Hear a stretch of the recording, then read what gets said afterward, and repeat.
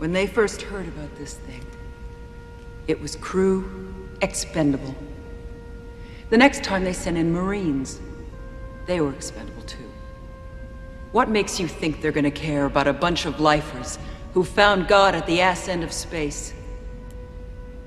You really think they're gonna let you interfere with their plans for this thing? They think we're crud, and they don't give a fuck about one friend of yours that's died. Not one. I ain't much for begging.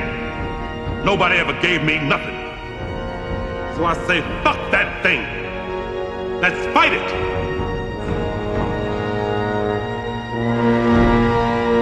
Fuck it! Let's go for it! You're listening to Perfect Organism, the Alien Saga podcast. Welcome to Perfect Organism, the Alien Saga podcast. I'm your host, Jamie Prater, and I'm joined by my co-hosts, Patrick Reed, Christian Andy. It's my fault because I did a weird name. I'll make it serious this time. Okay. Okay. Also, I'm keeping that in the episode. Patrick Green, Christian Matska, And Andy. Welcome really to the show, everyone. Hello. Man, that was good. That was really Here good. we are, the four of us. This is our first official, formal recorded episode post Alien Day. I know we had the Charlie de la Zarica episode, the commentary that came out last time, and that was really fun. Sorry you missed it, Andy. It was great. Hopefully you can listen to it. But we are in our Alien 3 30th anniversary celebration, and we're here to talk about a character from the film, which will be one of hopefully many conversations about characters in the film. And that character today is Leonard Dillon, played by Charles S. Dutton. What the fuck is this bullshit that's coming down? I don't want no more bullshit around here. Leonard Dillon, let it be known, is also a relatively famous musician. So if you Google Leonard Dillon, you're going to get mostly hits for this. He just died in 2011, but a really kind of prolific musician. And then you'll get a couple of hits in there for our boy tonight, who we're talking about, who we're incredibly excited about. Oh yeah, the murderer. But before the murderer and rapist of women. But before we get to that, though, I wanted to issue a formal apology to Mr. de la Zarica. I painstakingly tried to make sure that the spelling was correct in her name. In the process of it, my phone capitalized the D, and I was so close. Yeah, it was my phone. I'm sorry about that, Charlie. But that, as you can see from the response to that, that was incredible. And patrons, those of you who are not patrons might be interested to know, patrons got that 4.5 or so days before the rest of you did. So that was pretty cool. And we're going to try to do more of that going forward, of getting stuff out early when we can. So if you're interested in joining Patreon, obviously we'll say this again throughout the show, but it's patreon.com/perfectorganism, I think, or just search for us on Patreon, or go to perfectorganism.com/support. But all that aside, Dillon is a character who is just a throbbing heart in alien fandom. He is, like, for many reasons that we'll get to tonight, a cornerstone of why Alien 3 is so important to me, and I think to a lot of people. But he also says very deep truths, I think, about the human condition in ways that are so eloquent and so beautifully stated. And you know, the character went through so many different changes with the rewrites of the script, and it evolved and it changed. And then Charles S. Dutton got his hands on it, and he just gave us, honestly, one of my favorite performances of any part in any movie I have ever seen. So, Dillon to me is a really special one, and I'm excited to talk about him tonight. As am I. And we can certainly pass this around, but I wanted to at least mention, we were having some discussions before we started recording.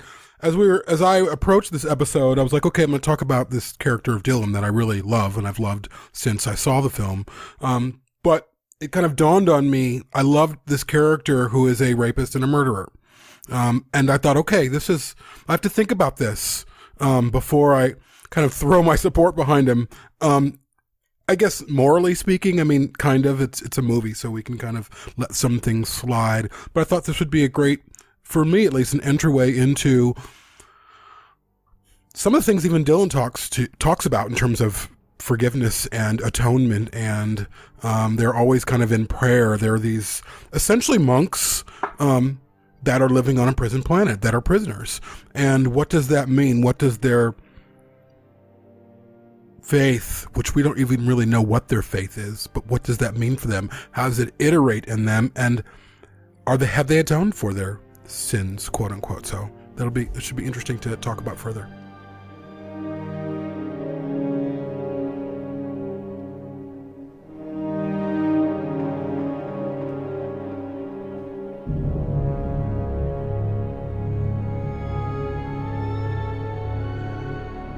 Yeah, and to pivot off of what you said about loving the character, but then obviously trying to reconcile that with him being a murderer and rapist.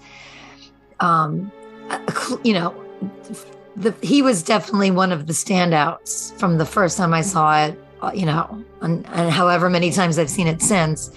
And there's definitely something to be said for loving the things he says or some of the actions he takes and still taking into account, right, all of that, and just loving the fact that his character, whether we don't love everything about him, like kind of stands out, and he absolutely stands out.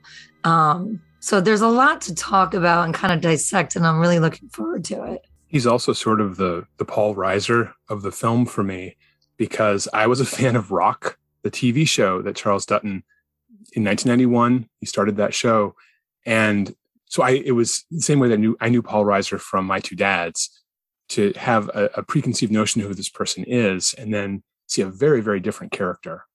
And then to find, of course, and this seems to always come up, that Charles Dutton did serve time, had committed a murder, served his time, and then became an actor. So you can't help but wonder how much of his own personal experience he brought to the role. I love the character as played by Charles S. Dutton. I don't love the character on paper. I think that a lesser actor would not have done as memorable a performance. So for me, it really is the marriage of these lines, good or bad, and this actor to create this amazing performance. Yeah, I'm glad that, kind of jumping right into it, I'm glad that you're bringing up Charles S. Dutton's past, because he's very open about it. And this is something that, is out there. And it's something that I don't want to dwell on, because sort of like Dylan, I don't want to define him by mistakes that he made in the, earlier in life, but it is also, they're hugely ramified mistakes. It was actually manslaughter he was convicted of. And then he was released from prison and then went back to prison for having a deadly weapon. So he was for possession of a deadly weapon. So he was in and out of, the criminal justice system for a long time growing up, and was very much a product of the environment that he grew up in. He dropped out of school when he was a kid because that's just what everybody else had also done. All of his peers had done that. All of the interesting stuff going on was on the street and not in the classroom. And he was sort of like, well, I guess this is my path. And that was really all that he saw, around him.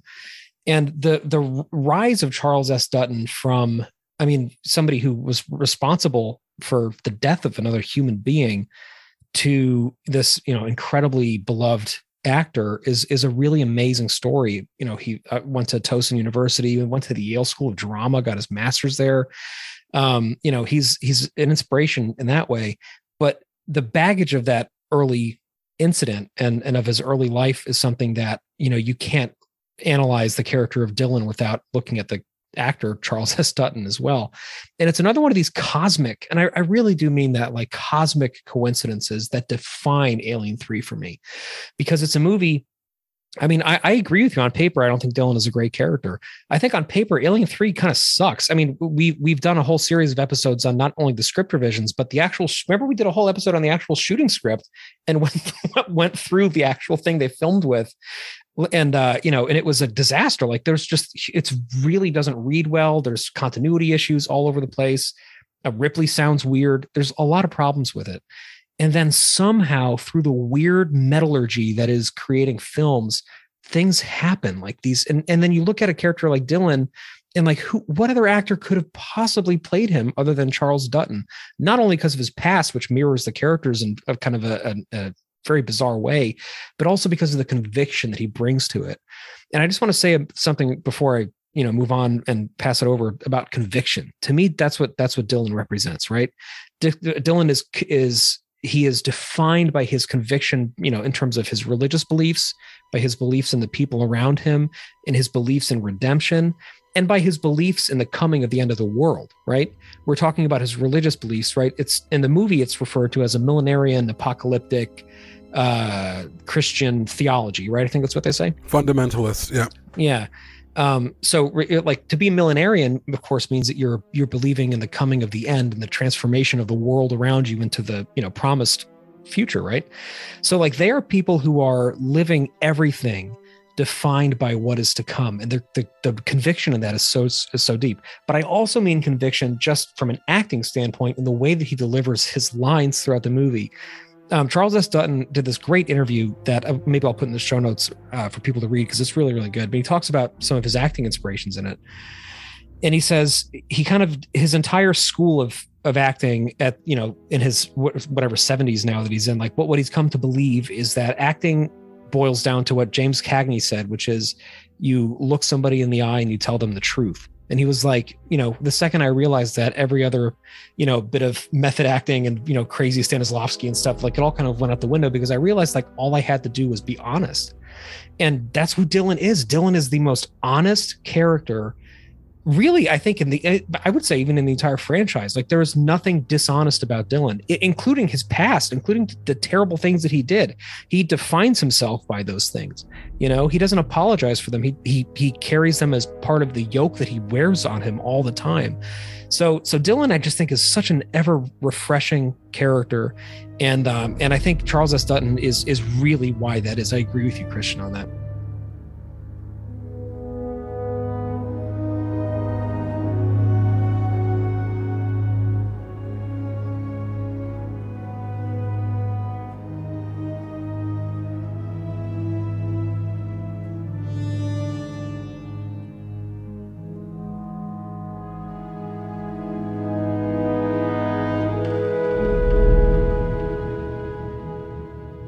I think it's important to note in terms of who he represents, not just as a character, but even iconically, he's the first African-American character that's in Ripley's life the way Parker was.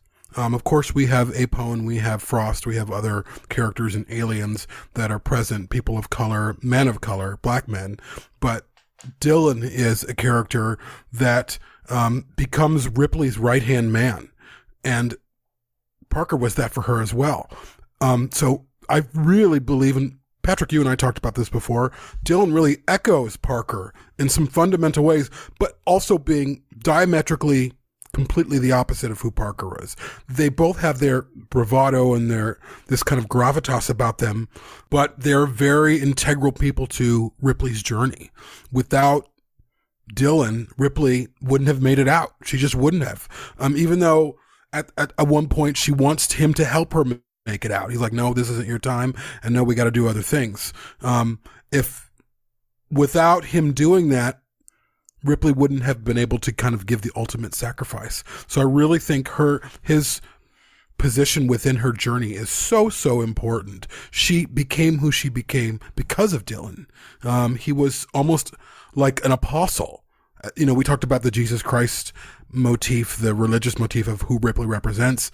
And certainly Ripley, in the setting of that prison, became Jesus, and she had her followers. They became her followers. There's this transition where they started to believe, like, okay, we don't know what we're doing, but she does. What should we do? And then you had obviously your Judas, who was, not Morse, but the guy who lets him out. What's his name? Golic. Golic, yeah. But I really, Dylan really became Ripley's Paul, and was there to ensure her survival, not just for her, but for himself and everyone else, as much as he could, as long as he could. And as I think about that, the more I think about that, the more profound it becomes. I've said in past episodes, I feel like there's always a character who is presented as almost an obstacle to Ripley. You have Parker, you have Hudson, and you have Dylan, of someone who up front gets in her face, doesn't believe her, and she has to shut them down or prove them wrong and win them over. And for the third iteration of this, Dylan is absolutely fascinating. He's maybe even my categorization isn't correct, but using that, it's not stale, it's not tired. Dylan is fascinating. And I like your idea of the conviction. He didn't have to tell her why he was there. And we can question even, is it brutal honesty, or is he actually scared of her and trying to scare her away? I'm sure we're going to talk about the breakfast scene, or whatever you want to call it.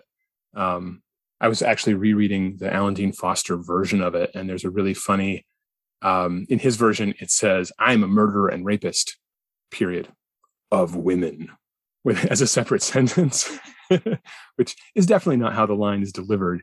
But he also in the novelization has a single dreadlock, I believe. Really? Which is interesting, yeah. And I think a symbol of his penance, because I think he knows the lice are going to attack him, and he keeps a single dreadlock. That's one thing I remember. That's the novelization. I know people shit on it all the time. Is like my favorite of all of the novelizations, because it's so different and so bonkers and so out there. Anyway, Christian, go ahead. He also in the novel, and again, this isn't coming from anything except Alan Dean Foster having some fun and getting paid by the word, but they go into, well, I didn't think that women were allowed. And he said, oh, there just aren't any women sent here. There's plenty of women who are incarcerated. We just don't have any. And so that, in an interesting way, takes away the possible interpretation of sexism in that scene. When he calls her intolerable in the movie, we have to question, wait, why is she intolerable? Is she intolerable simply because she's a woman? And the novel goes a different direction. So it's just an interesting read for that. Yeah, to go back to the conviction, right? That strength of his perceived moral conviction, right? Or his perception of where he's come from and how far he's, like, his journey. He definitely recognizes that in Ripley, right? And again, just like in the other two movies, there's always somebody who recognizes that strength, and whatever his initial sort of thoughts of her is, he turns that corner because he sees part of himself in Ripley. And I think more so than any other character here. I mean, obviously you have Clemens bonding with her too, but I think Dylan matches her strength for strength in this more than anyone else. No one else in the film series stands up and says, all right, let's go do this. You have we're all strung out, stay frosty. Oh, Patrick disagrees with me. I would argue that Parker says that, right? Because it's his idea to pursue the alien in the first place once you get the incinerator units. It's not really his idea. He wants to kind of go haphazard, but Ripley's trying to be given order to it. Like, first we do this and then we do this. And he's talking over her. It's like, will you listen to me? Shut up. So he's kind of all over the place, and she's trying to quiet him down. Okay. Whereas with Dylan's more like, no, this is what we have to do. Dylan's kind of ordering Ripley in a way. Yeah, good point. Okay. Stand corrected. Parker's, his energy is so chaotic in that moment. I mean, which is just beautiful acting. And completely fits the tone of that movie. It would be very strange if any of the members of the Nostromo crew gave a speech like Dylan does. It would be very strange if any of the Colonial Marines gave a speech like Dylan as well. So it's kind of funny for a movie that everyone slags on for being so nihilistic and apocalyptic. It's the only place that you can have someone legitimately and with sincerity give that kind of, I'm not gonna die on my knees kind of speech. Oh, fuck! You're all gonna die. The only question is how you check out. Do you want it on your feet? Or on your fucking knees? Begging. I ain't much for begging. Nobody ever gave me nothing. So I say, fuck that thing. Let's fight it.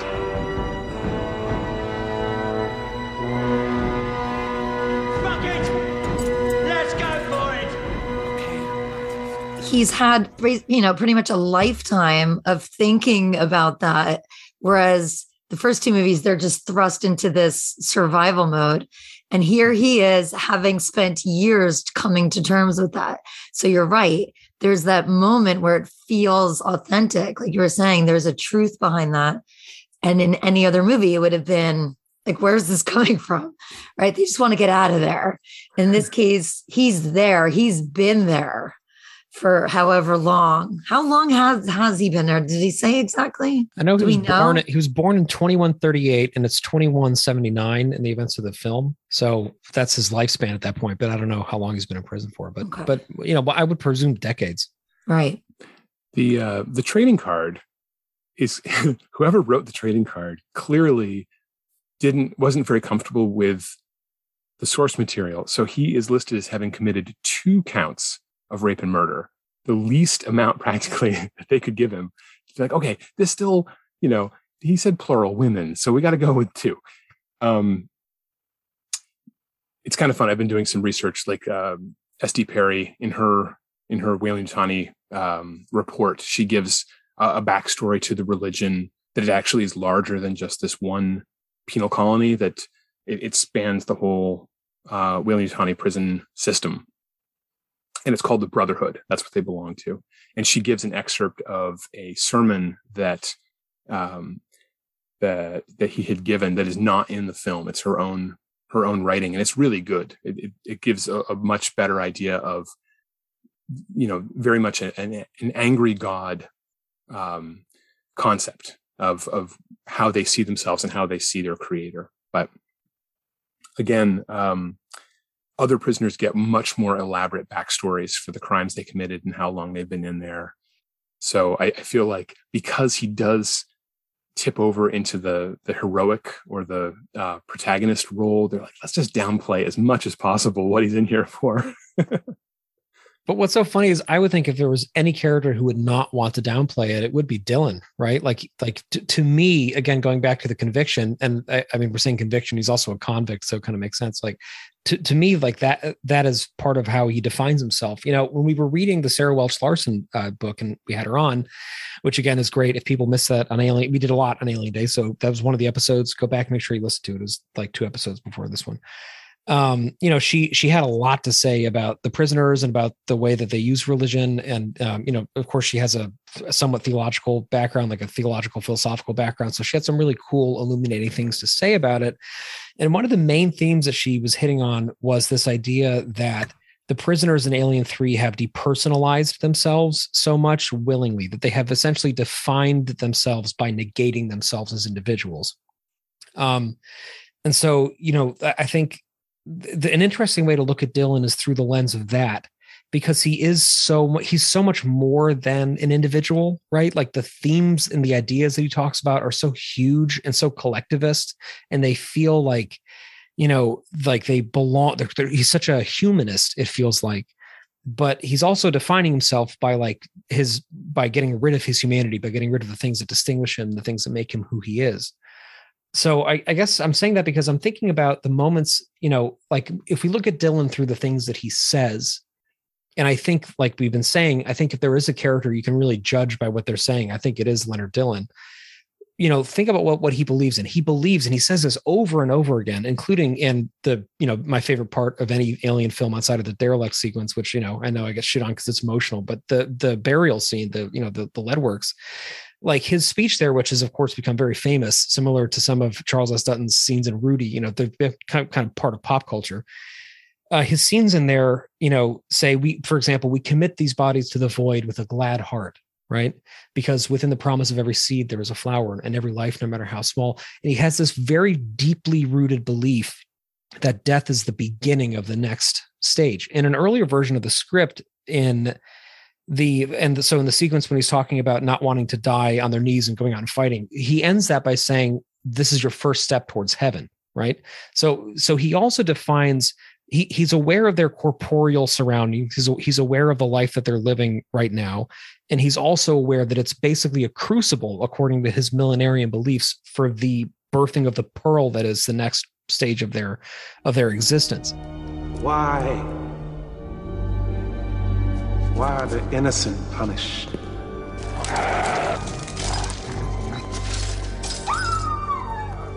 Why the sacrifice? Why the pain? There aren't any promises. Nothing's certain. only that some get called, some get saved.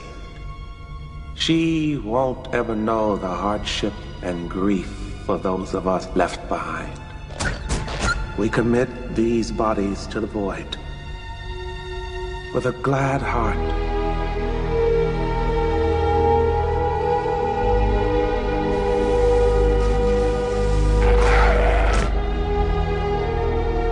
For within each seed, there is a promise of a flower.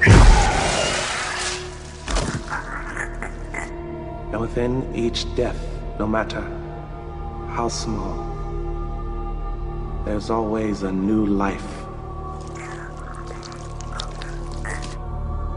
A new beginning.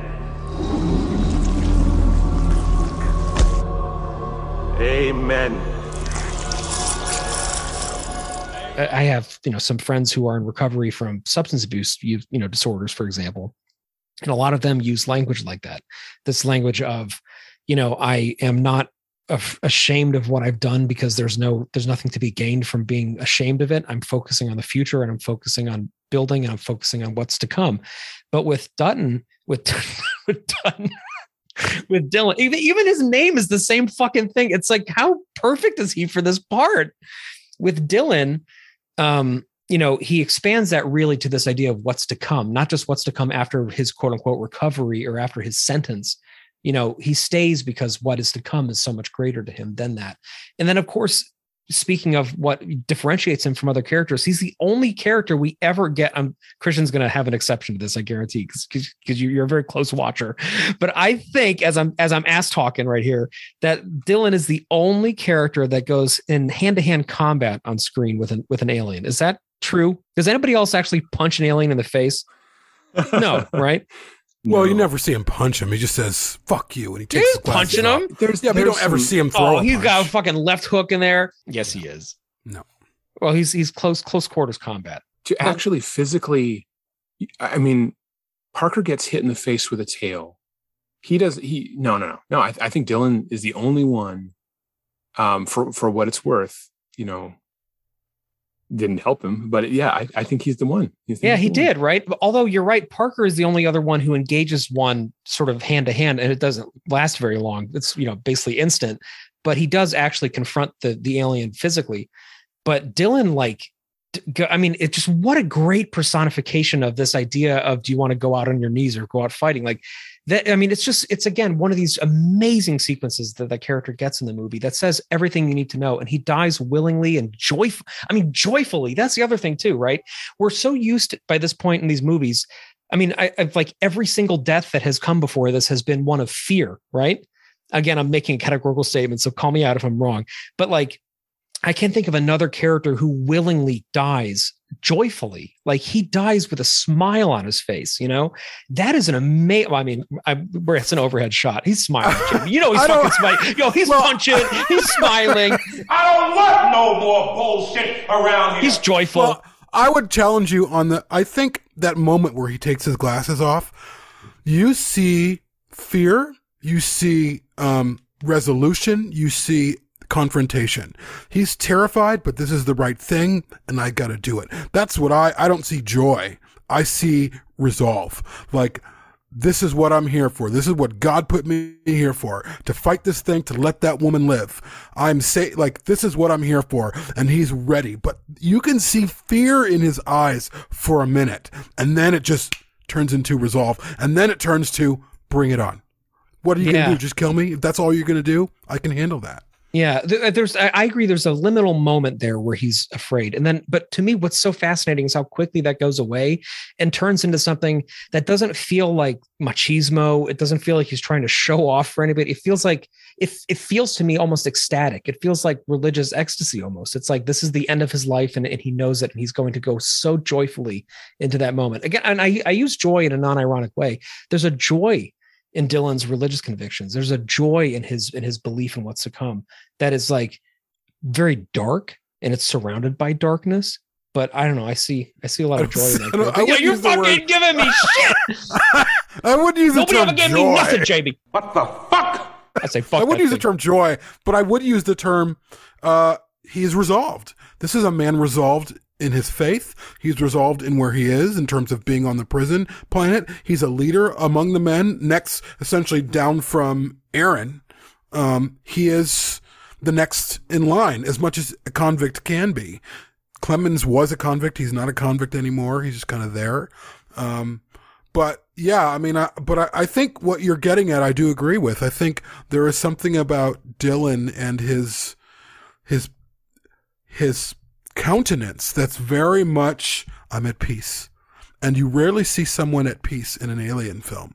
And even when things are happening and people are being killed, he's just rolling with it. He's not freaking out. He's like, you know what? This is what God has for me. He doesn't usually use those terms, but you can see it. This is a man of faith. And typically people who are religious tend to perceive everything through that lens. Anything they go through, they're going to perceive through the lens of, this is what religion has for me. This is what God has for me. This is my trial. This is my triumph. I'm here for God. And it's almost a peace they have, you know, about that. And it is no more found in the character of Dylan. But I wanted to take us back to that breakfast scene, because I think it's a really powerful scene.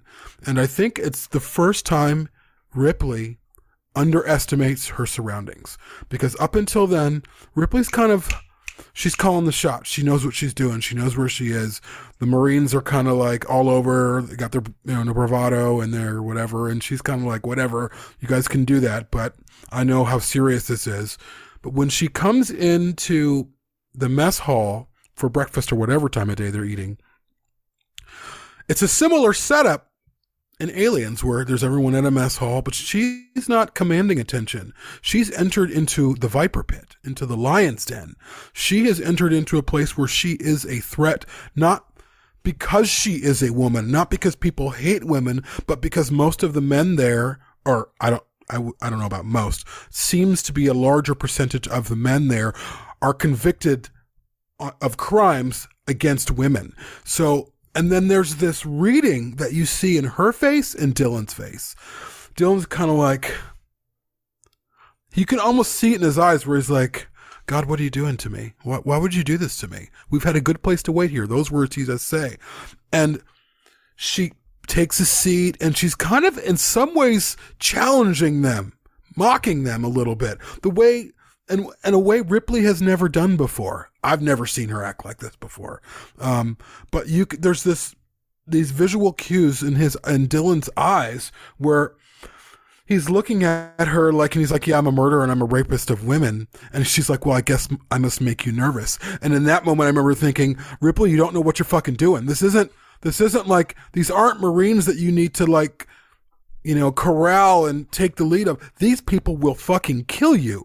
And you are their enemy. And they have been in a place where they have had rest and peace. Maybe not rest. I don't know what goes on in them, but as much rest as they can have, as much peace as they can find.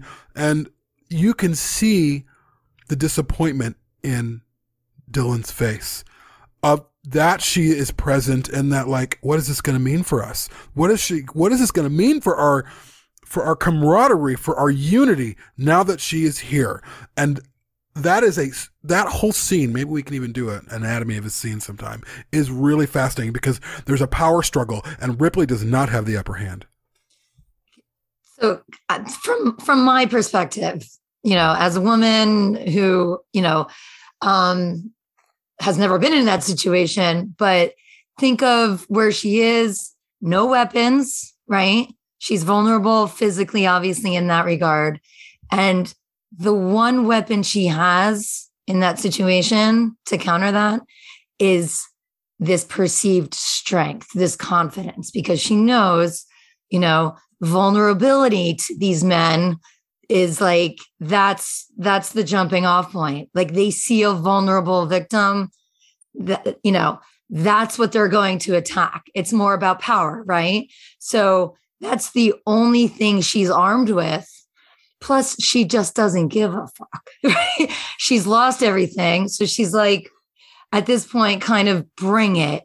But I think I don't think she's underestimating them. I think she's just, there's nothing else I can bring literally to this table except my confidence, because that maybe will ward them off, right? Maybe that'll throw them off enough where I'm not this vulnerable. That's my take on it. A couple of things. First of all, she pours a glass of orange juice, so it's absolutely breakfast. I believe that this is day 3. I think she crashes. She wakes up the next day. We have the autopsy. We have the funeral. 3rd day, she pours orange juice, so we know that it's breakfast. I think that she is honestly there to thank Dylan for the words that he said. I don't think she's lying about that. But it's such a trope in movies. If you're going into prison, you have to find the toughest person and you have to beat him up so that you have standing in the jail. And she can't beat him up physically. So I think that she honestly is looking to have a verbal confrontation and prove her prowess.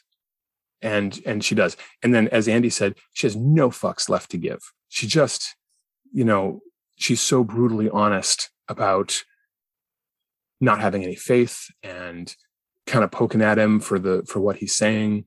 Let me pose this question then. Do you think she should have joined them in that mess hall?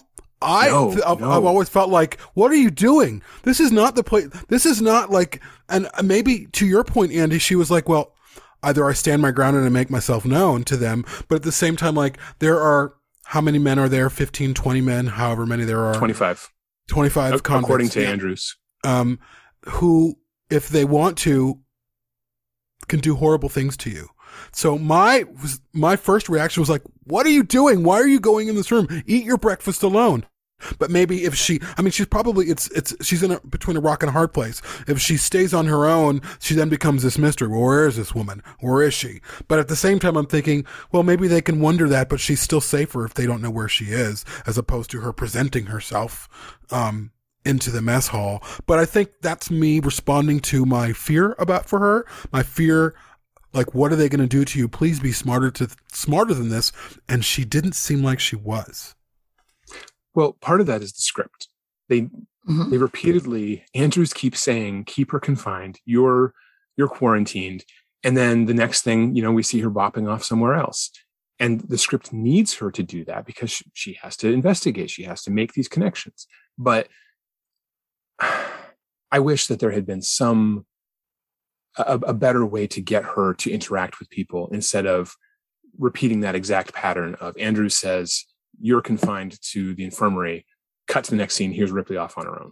Because it wears thin after a little bit. Like, what is even going on with this? But I do feel like her deciding to go and thank Dylan for the words that he said is enough justification to get us there. And also, this does parallel Ripley on the Sulaco saying, I feel like a third wheel. Is there anything I can do? She wants to show off that there's something that she can do. In that case, it's, I can drive a power loader. It's not a perfect comparison, but at least there's been an example in Ripley's life that we've seen of her finding herself in an awkward situation and looking to prove herself by performing a function or doing something. And in the cafeteria, it has to be, she's witty. She has the ability to beat people in an argument or in a conversation, because there's not much else that she can do there. I think it's very analogous to the I can drive a power loader moment in Aliens, because I think part of what's important about the function of that moment is it's a continual negation of who Ripley is as we see her, right? And like her being insubordinate, quote unquote, although there's no chain of command, but her like always doing what Andrews is saying not to do, is very much in keeping with the Ripley that we know and love, right? It's like Ripley, like ever since she first broke protocol, has not given a fuck about it ever since. She's been primarily concerned with preserving life and staying alive, right? And so we see her doing that. Like we see her not being told what to do by a bunch of assholes and going off and doing what she wants to do. And then what is important though is that in that moment she hits a wall, and that wall is Dylan, right? That wall and so are we. And that again, there's this wonderful interplay between the audience and the script in Alien 3. Right. We've talked about this many times, even just the last few episodes and the last 6 hours of commentary tracks that we've done. There's a really vital journey that we go on that mirrors Ripley's journey, in that we start the movie with this nuclear family that we're so in love with being torn apart. We feel actual loss as an audience, not just as an empathetic audience, but as an audience ourselves, because we lost those characters, which is really fucking terrible. And then we go through this whole thing, and then we lose our ultimate hero at the end of it. And it's a real sense of a void. It's a really important loss to feel. Likewise, as an audience, we are so inspired by Dylan's speech, and we are so emotionally grateful to him because he has helped put a balm on the loss that we suffered as an audience. And again, I'm reinforcing, we're not suffering this empathetically. We're suffering it as actual people because we lost those characters. And Dylan made us feel better, and he made us cry, and he made us release. So we want to thank him for that too. And then just like Ripley, we are rebuffed. And we are brought to this cold reality that the world doesn't function the way that we keep wanting it to. And this movie doesn't function the way we keep thinking movies should. This movie doesn't give us that emotional payoff where they become best friends. Like, this movie presents, actual hostility back at her, which is so shocking and so appropriate, I think, for us as an audience, because then we have to go, okay, this is not the movie. This movie isn't done with us yet, you know? One of my favorite, there's no way that I haven't brought this up before in the context of Alien 3, but I haven't probably since the first time I did a series on it. So my favorite author is David Foster Wallace, and my favorite quote by him is a quote that says, "The truth shall set you free, but not until it is finished with you." And to me, that drives home the point of Alien and why it's so powerful. And Dylan is that truth who is saying, like, you don't have a payoff yet. You know, we have a journey to go on, and you're going to get there, but it's not going to be easy, and it's not going to be what you expect. And so, yeah, again, like, he's rebuffing the audience as much as he's rebuffing Ripley. And it's part of the journey that we have with her in this movie that I think is so fucking important, because after that, like, what is there left of the Ripley we know? I mean, it's also the first time, it's the first time we see her with a shaved head, outside of when she's actually doing it. Right. It's the first time we see her with the prison garb on. So she doesn't even look like herself anymore. And she is now not able to function as herself either. And it's a real negation that, again, I think is really important for this character's journey. We're going to take a break and be right back.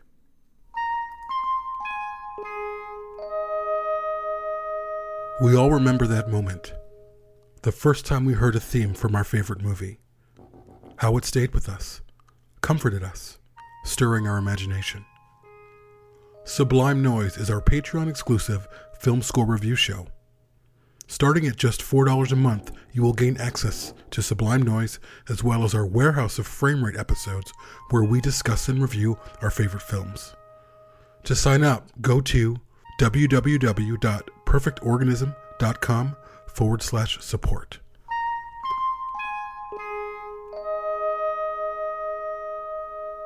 Can I ask you guys what you think he means when he says we can tolerate anyone, even the intolerable? What does he mean by intolerable? He means that she is the embodiment, in my opinion, certainly from my religious background, which I know you have one as well, Christian. Like, I feel like she is representing actual lust, actual sin, actual, the difference between them staying the path and leaving the path for maybe raping someone else, maybe killing someone else, maybe doing terrible things. They've been on this balance beam, and so far they've had rails on this balance beam, but all of a sudden the rails have been taken off and she's there. And I think she's intolerable because, don't you honestly think she is intolerable? Not as who she is as a character, but if you put a woman say you put a woman in Rikers, in an all-male area in Rikers, that's an intolerable thing. That woman will be probably eventually dead. They represent, or Ripley represents, something that they cannot control. They so much can't control it that they've been in prison for it. So when you go to prison for rape and murder, there's something wrong with because we all have switches. Like, we get angry, we've all been angry, but we're not going to hit anyone, we're not going to kill anyone, right? Because that's we don't do that. These people don't have that mechanism. They've gone so far as to let their lust or whatever's going on in their heads, rape people and then kill them. Or, vice versa, whatever happens. So Ripley to me represents all of what they've done to people before.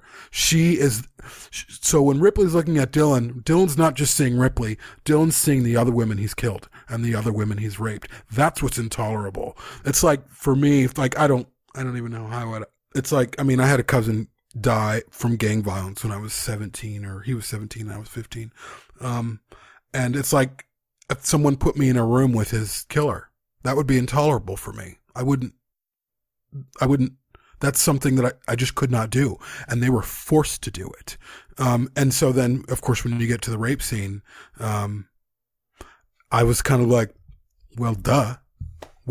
And then not just because there's a woman there, but she's also acting like she can do Ripley, like you said, to your point, Patrick. She's acting like the Ripley we always know, where she's going to go and do her own thing, but she's not reading the room. She is not safe there. She's the alien there right now. She is the threat to them before it all transitions and they realize the actual creature is the threat. So that is my long answer to you. Yeah, I view the intolerable as what they view as intolerable about themselves. Right? And it's the classic religious story. Oh, the woman made us do it. They made us do it. Right? So that's how I interpreted it.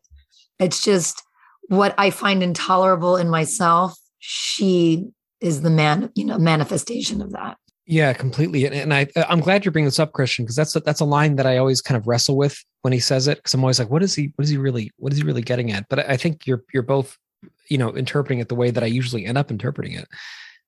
It's worth noting that in addition to being violent offenders, they're also double Y chromosome violent offenders, which I want to say that is an actual thing. Some males are born XYY with an extra Y chromosome. I just taught this today.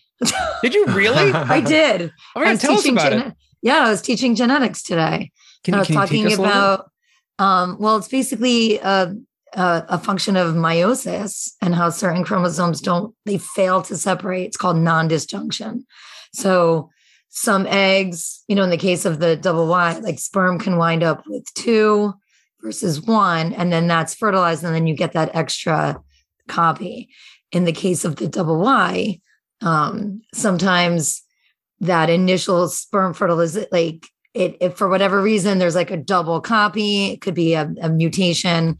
But the Y, the thing that represents that maleness, and we tend to think of like testosterone and all of that, that's the that double Y as we talked about. But you can have conditions where it's double X, triple X, or just one X and then nothing. So there's all, kinds of crazy combinations. It's not like if you have this, it doesn't mean you're like a murderer. Right. I want to be clear with people that we're not trying to say that. The movie is though. The movie is, does. Rightfully so. Like it's okay. Like, it's a movie, but I guess the reason why I'm bringing that particular part up is like within the universe of Alien 3 and the Alien saga, like we are being told that not only are these violent offenders, but they're genetically predisposed to violence according to the rules of this film. Right.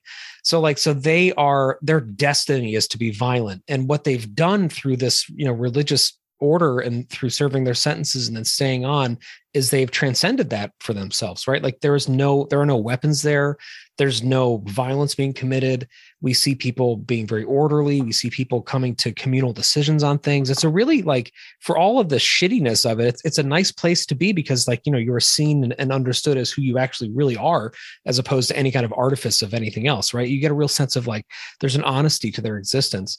And so Ripley's destabilizing to that. And that is like hugely traumatic for them. And I totally agree with what both of you were saying about that. But yeah, it's an interesting line. I wanted to mention another really powerful scene that I feel like is overlooked, and for the sake of some context, in every film, the two prior, in Alien, when Ripley is in the mother room and she's finding out information and she's distraught and she starts breaking down, and then all of a sudden Ash shows up there. She grabs Ash by the collar and kind of roughs him up, and he's shocked by it. And she's taller than him. She's powerful. She's a big woman, not obviously in this large, like overweight, but she's got a domineering force, and she roughs him up. And then of course in Aliens, you see her do that with Burke. She just takes control, and and it's shocking. You can tell in the moment it's shocking to these men, And even in Alien 3, the assembly cut, she does that with, actually, even, I think the theatrical a little bit, she does that with 85. She pulls him up by the collar and he kind of breaks out, but he's also kind of shocked by it. And then she tries it with Dylan. And Dylan just like slow throws her right up against the wall. And it's the first time that's ever happened to Ripley. It's the first time Ripley is, for lack of better words, put in her place. And I don't mean her place like this is the place that you belong, but in terms of the hierarchy of how things happen in this prison, she is not in control. Even this is post them turning to her and he's like, sister, do some leadership. Like they're asking her, what do we do? They're coming to her. Everyone's looking up to her, as the savior to help them get out of this place. Even within that context, Dylan isn't having it with her. Dylan's not going to let her.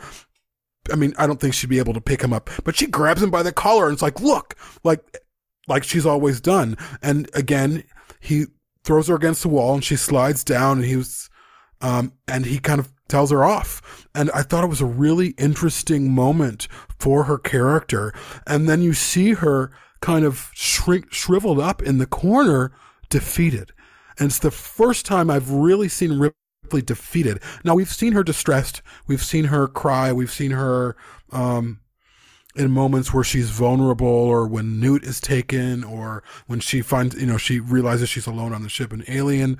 But this is the first time in my memory, if you guys can correct me for sure, where I feel like someone else has put Ripley in her place, has said, no, you don't have power here. I do. And, it's a really interesting dynamic. And it's a fairly long scene as well. And even later on, she's like, you need to kill me. And you can see this moment in his face like, man, I don't want to do this. I've already killed women before. This is why I'm here. This is why I'm here, is because I've killed women. And I'm going to kill another woman. And I'm going to cut her head off or whatever he's going to do to her. And then he takes his own agency like, no, I'm not doing this. I'm not doing this for you. And it's really powerful. And again, I feel like we haven't really discussed these power dynamics between Ripley and Dylan. She's not shared any power dynamics like this with any other character in any other film. Well, it's important to note, he does say that he'll kill her, but he says it dies first, then you, right?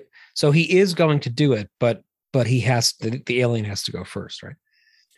Or is he going to do it? Because at the very end, he makes her get out of whatever that confined space is. It was the perfect place for her to stay and die.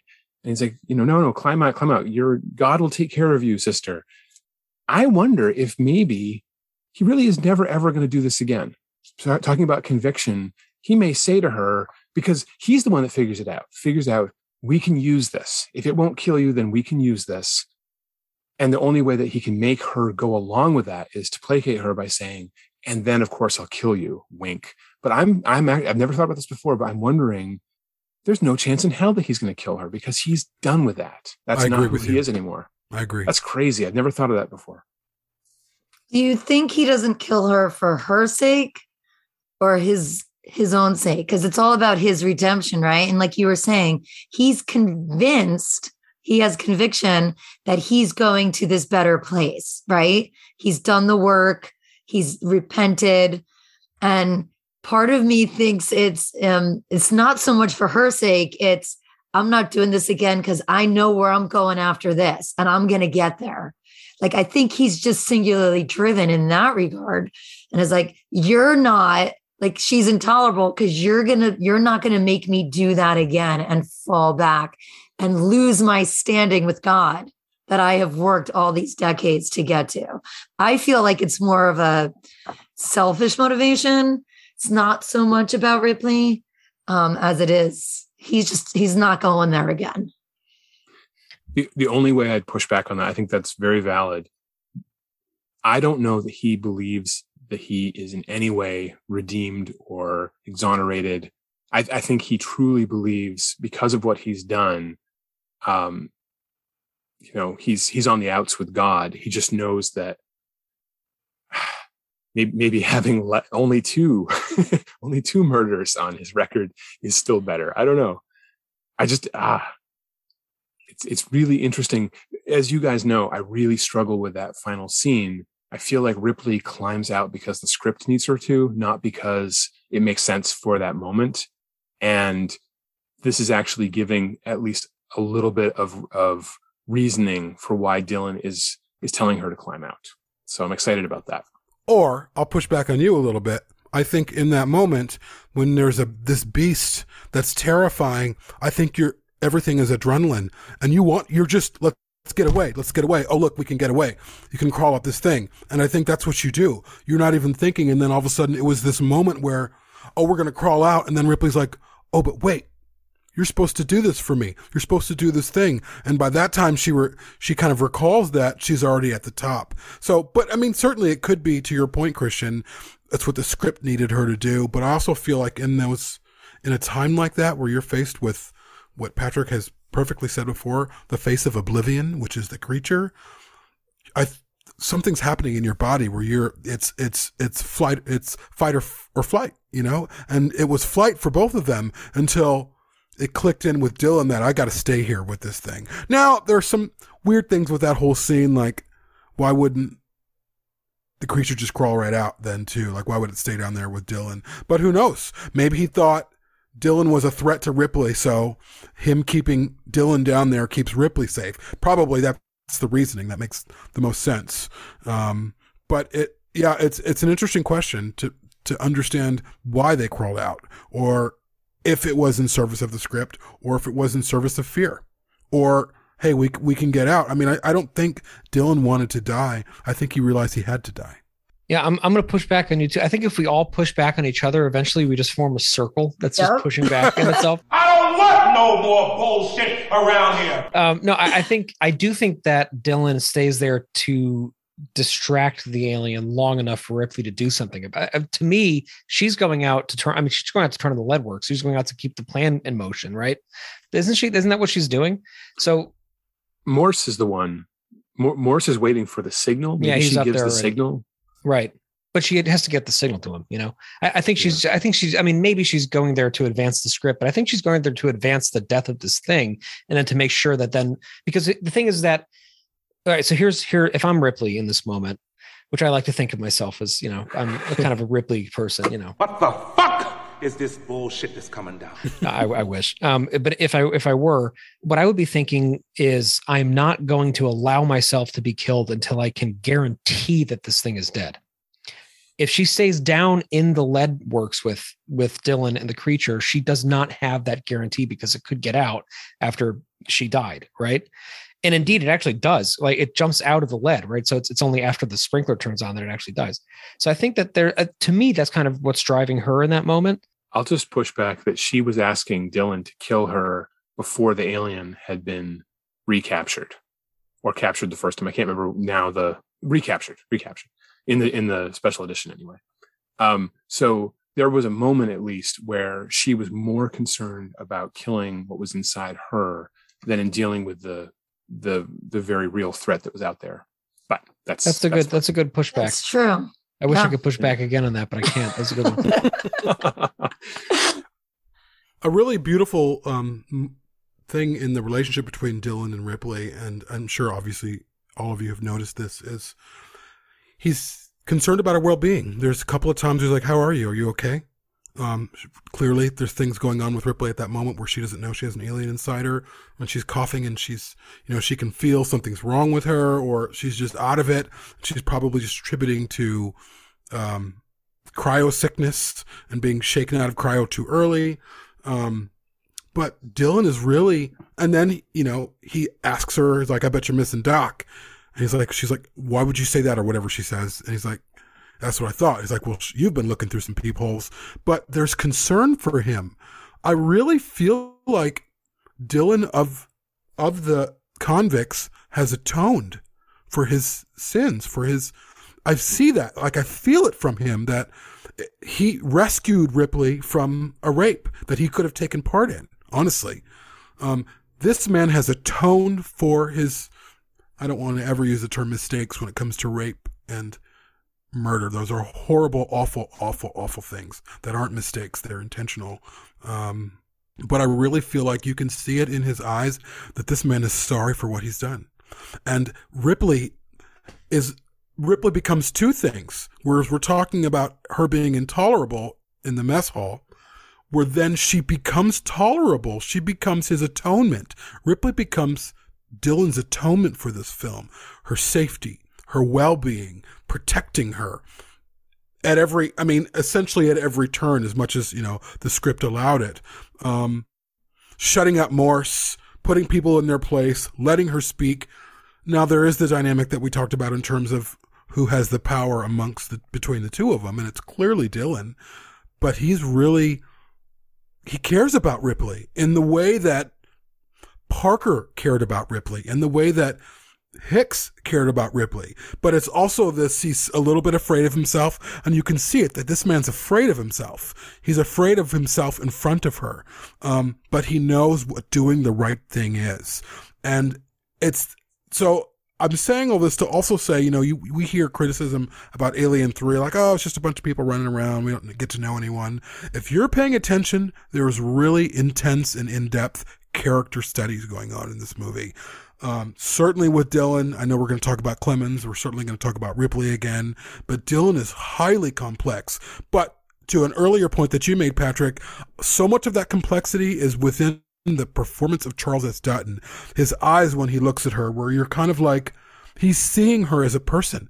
He's not seeing her as an object. He's not seeing her as a sex object or this thing in his way of something else that he wants. And it is a kind of a transformation of this character before our eyes, if we're paying attention. I feel like there are two moments with Dylan where we see through his words and his actions how he feels about himself. When Boggs and Rains tell him in the extended cut that they don't want to work with Golic, and they lay it out, they tell him, he smells bad, he's crazy. And those probably are very true things, but Dylan tells them that they have to because he's a brother and this is what we're going to do. And I feel like accepting Golic, the most damaged member of this brotherhood, is Dylan almost saying to them, no, I'm just as bad as this guy. We're all equals in this. You've got to take him with you. We're not going to exclude anybody. And then when he brings the lead pipe to break up the attempted rape, of course her presence was upsetting to him and probably was a temptation to him, but it's not okay. And I feel like when he told her that we accept even the intolerable, and then for that to happen, it's almost like he takes it personally because they're breaking with his rules and he wants this harmony. He's the focus of it all. And so I think he's particularly brutal in that moment because he's punishing them for his own weakness. Yeah, because if one of them starts to unravel and that system that they built, like she kind of throws a wrench literally right into the system, and then there's vulnerability for him to unravel, right? So he's got to keep their, all of that they worked for to kind of contain and keep it contained. I do think he's legitimately trying to help her, right, in that moment. But there's also that we can't have this because it's all just going to fall apart. And then we're just going to descend back into what we were, right? Because he's, again, put in the work. They've all put in that work and they've got to keep that. It's like having, being, clean and sober for years and then having that drink just constantly waved in front of you. Yeah, and just one more thing about Golic, who I think deserves a full episode now that we're kind of talking. I think that's another character we should really devote some time to because he's such an interesting window, not only into the themes in the movie, but into the way it was made. But, he also sticks up for Golic again when Andrews accuses Golic of murdering the prisoners, right? And he says he's crazy, he's a fool, but he's not a liar, right? He says, you don't know that he's never lied to me. That, I think, says a lot about him too, because when his back is against the wall, he will not let any of the brothers take the blame for anything, right? And he is more willing to accept the impossible than he is to allow one of his brothers to take the fall for something. I guess, as we kind of come around to closing this conversation, which, I'm not saying we have to wrap right now, but just sort of as we kind of get our thoughts together, I think Dylan does something really amazing that so few films do. And Alien 3 does this over and over again. And that he presents us with a character who is so clearly protagonistic by the end of the movie. Like, he's so clearly a heroic. He has the end of Braveheart for his fucking death scene, like he is a protagonist by any stretch of that definition. And yet he is very upfront that he is committed atrocities, right? I mean, he hasn't just larcenied a fucking car. Like, he has murdered and raped women. And we have to hold those two things in our heads the entire movie. We have to hold in our heads how we feel about redemption as people, as moviegoers, what we are willing to accept. Like, he is the grayest of gray characters. There is absolutely, for a guy who's so defined by his convictions, by his sort of black and whiteness, like, morally speaking, there is nothing black and nothing white about that character. And in fact, the black and the white exist because of each other. They are intertwined with each other. His religious conviction and his incredible inspirationalism and his humanity and his love and his brotherhood and what he is able to bring out in people, which is great. I mean, he's able to make all of these ragtag convicts into like this well-oiled machine that looks out for itself, that protects itself. Like, he's able to do these amazing things. And also, he is also a murderer and rapist of women. And we have to hold those two things in our heads at the same time throughout the movie, so that even by the time he has his big heroic death sequence, we are still forced to, as Jamie opened the show with, reckon with the fact that we know that this guy probably fucking deserved it because of what he did. Or did he? That's the question.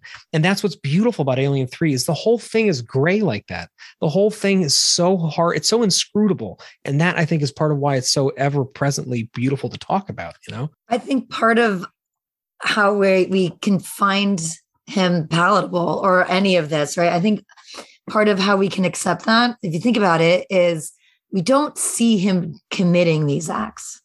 Right. Anytime there's a villain on screen where we see the atrocity being committed, no matter what other good things that person does, it stays with us. But if we hear about it and we see them doing good acts, it's more digestible to us. Right. I don't know if you guys have watched Game of Thrones, but I mean, was there ever a more hated character than what's his name? Joffrey or the other one? The Greyjoy? No, the one with. Oh, yes. Right, not right. The sausages. Right. Yes. Right. I mean, he was a horrible character. He never had a good moment, but we saw what he did, and there's no getting past that ever. I don't care what that guy did after. There's no getting past that. Whereas, I mean, I know we're intelligent enough to know what it would look like without having seen it, but it is. When we see them being good, it's easier to digest, I think, than the visual of seeing them do these horrible things. So I think that's part of it too. But there is that redemptive arc there as well, right? But that's what we're seeing. We're seeing that redemption. And do you think had we seen what he had done, could we accept him? I wouldn't have maybe, but I know I would have had way more difficulty with that. Well, and we're given a taste of that with Junior, where yes. in the extended cut, he does what he does and then sacrifices himself to lure the creature in.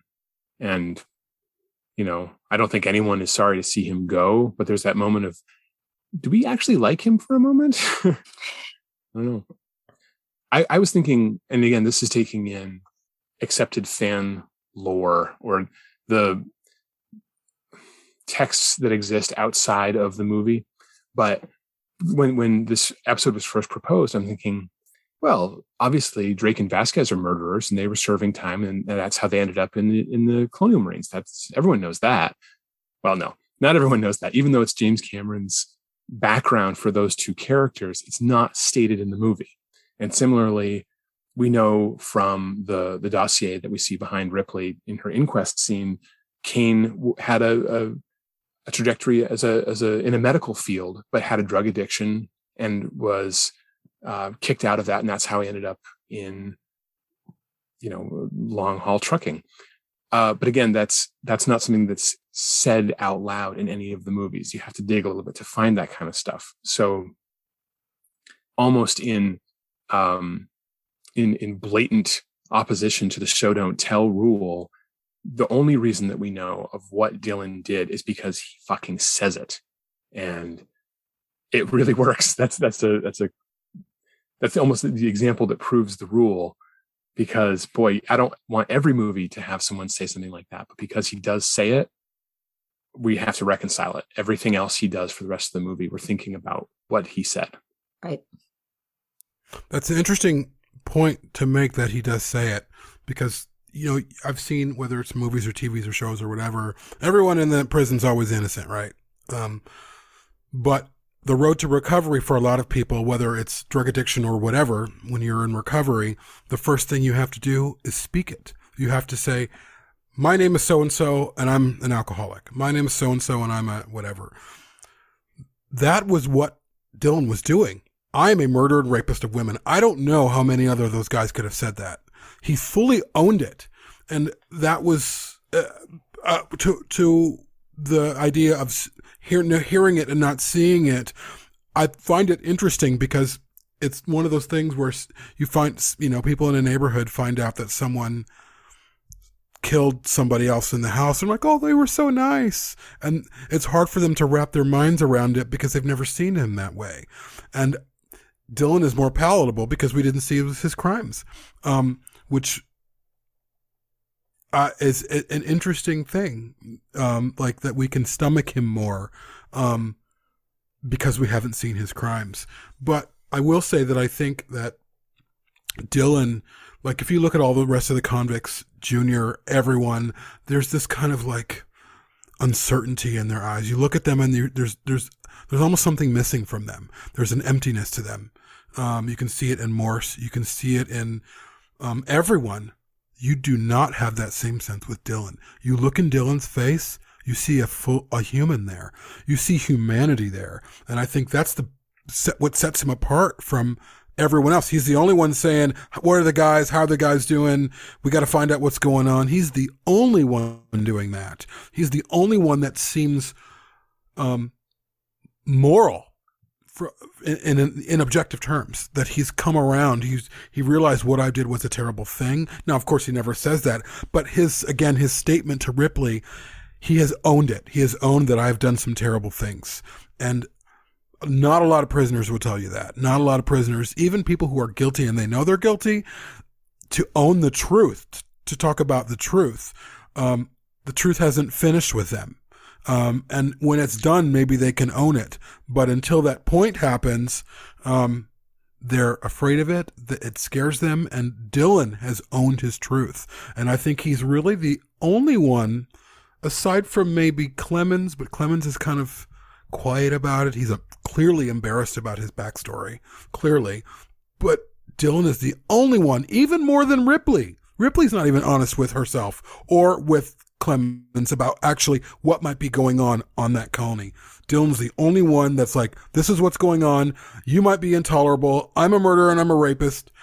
This is what, here I am, all out on this table for you. No one else is doing that except for Dylan in this movie. Not even Ripley, which is different for who she is. And you get the sense that like at one point that was his hair shirt, right? Like that was his penance. And then it became something more than that. It became a part of his self-conception, you know?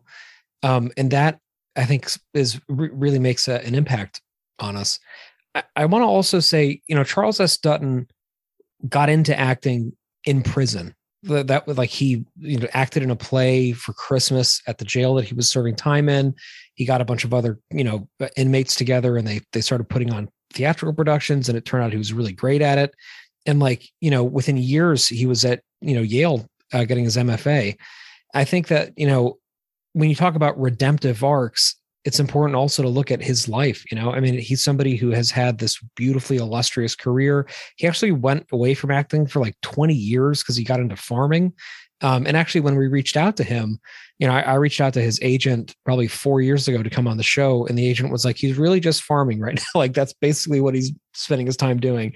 It's not like he's like a hermit. He's not, avoiding interviews, but he's got a lot of like crops to fix right now. And he's shoveling chicken poop. So like, he's kind of busy. And Charles S. Dutton, basically, he made it as an actor. He had a string of really successful things in the 90s, especially. And then he just like kind of semi-retired, and he's doing some things now. But during that retirement period, he had time for himself to like see this childhood dream out of what it would be like to have a farm. And again, like, I just can't fathom anybody else playing Dylan anywhere near as well as Charles S. Dutton did. And there's some great actors out there who I'm sure could have done a really good job with it. But it feels fated to me. It feels like that was the part that he was born to play.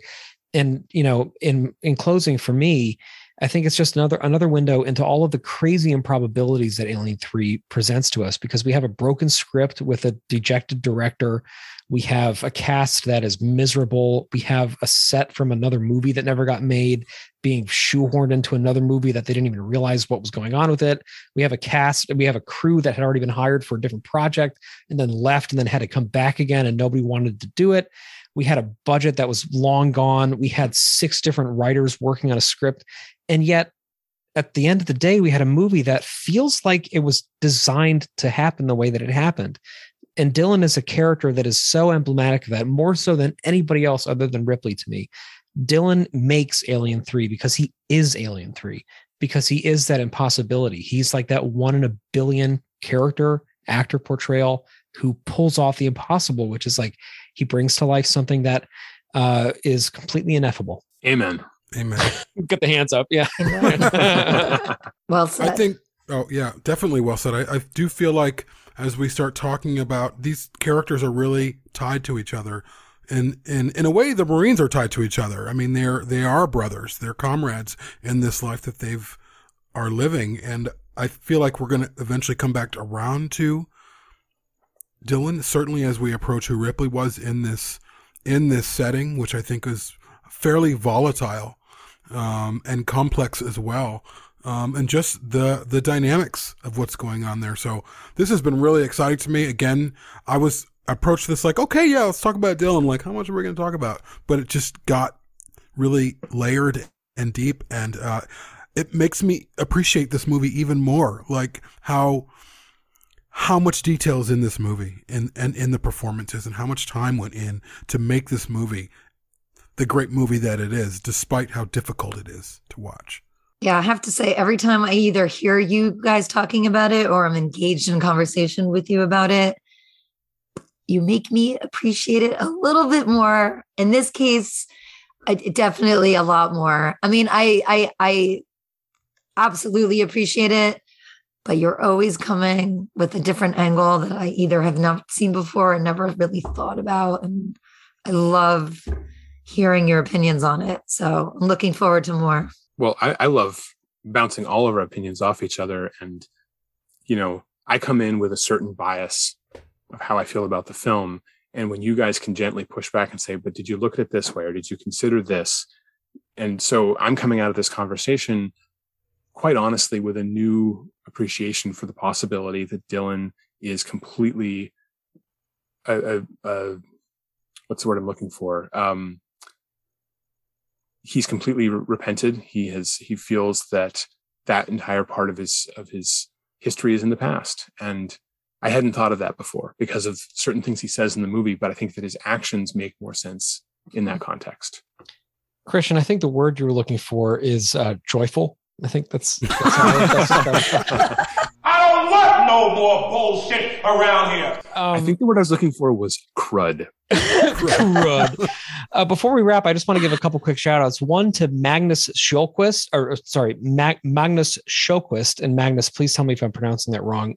He writes in after a lot of episodes. I always love hearing from you, Magnus. And he wrote in after our commentary saying how glad he was that we allow for different opinions, and that like on Alien 3 in particular, even though it's a movie that's really close to our hearts, we can still pick it apart and have people on with different viewpoints. So that kind of goes to what Christian was just saying.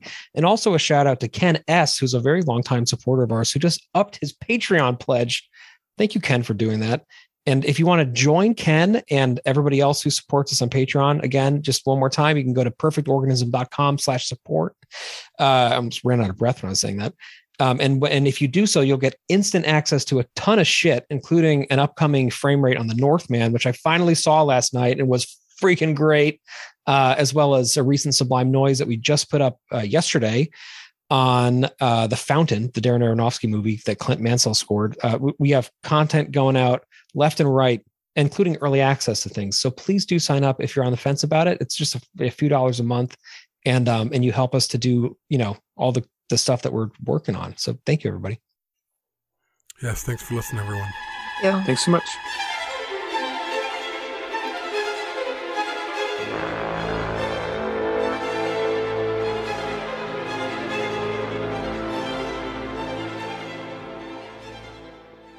To find out more information about Perfect Organism, the Alien Saga podcast, please go to www.perfectorganism.com. If you would like to support the show, please go to www.perfectorganism.com/support. Thank you.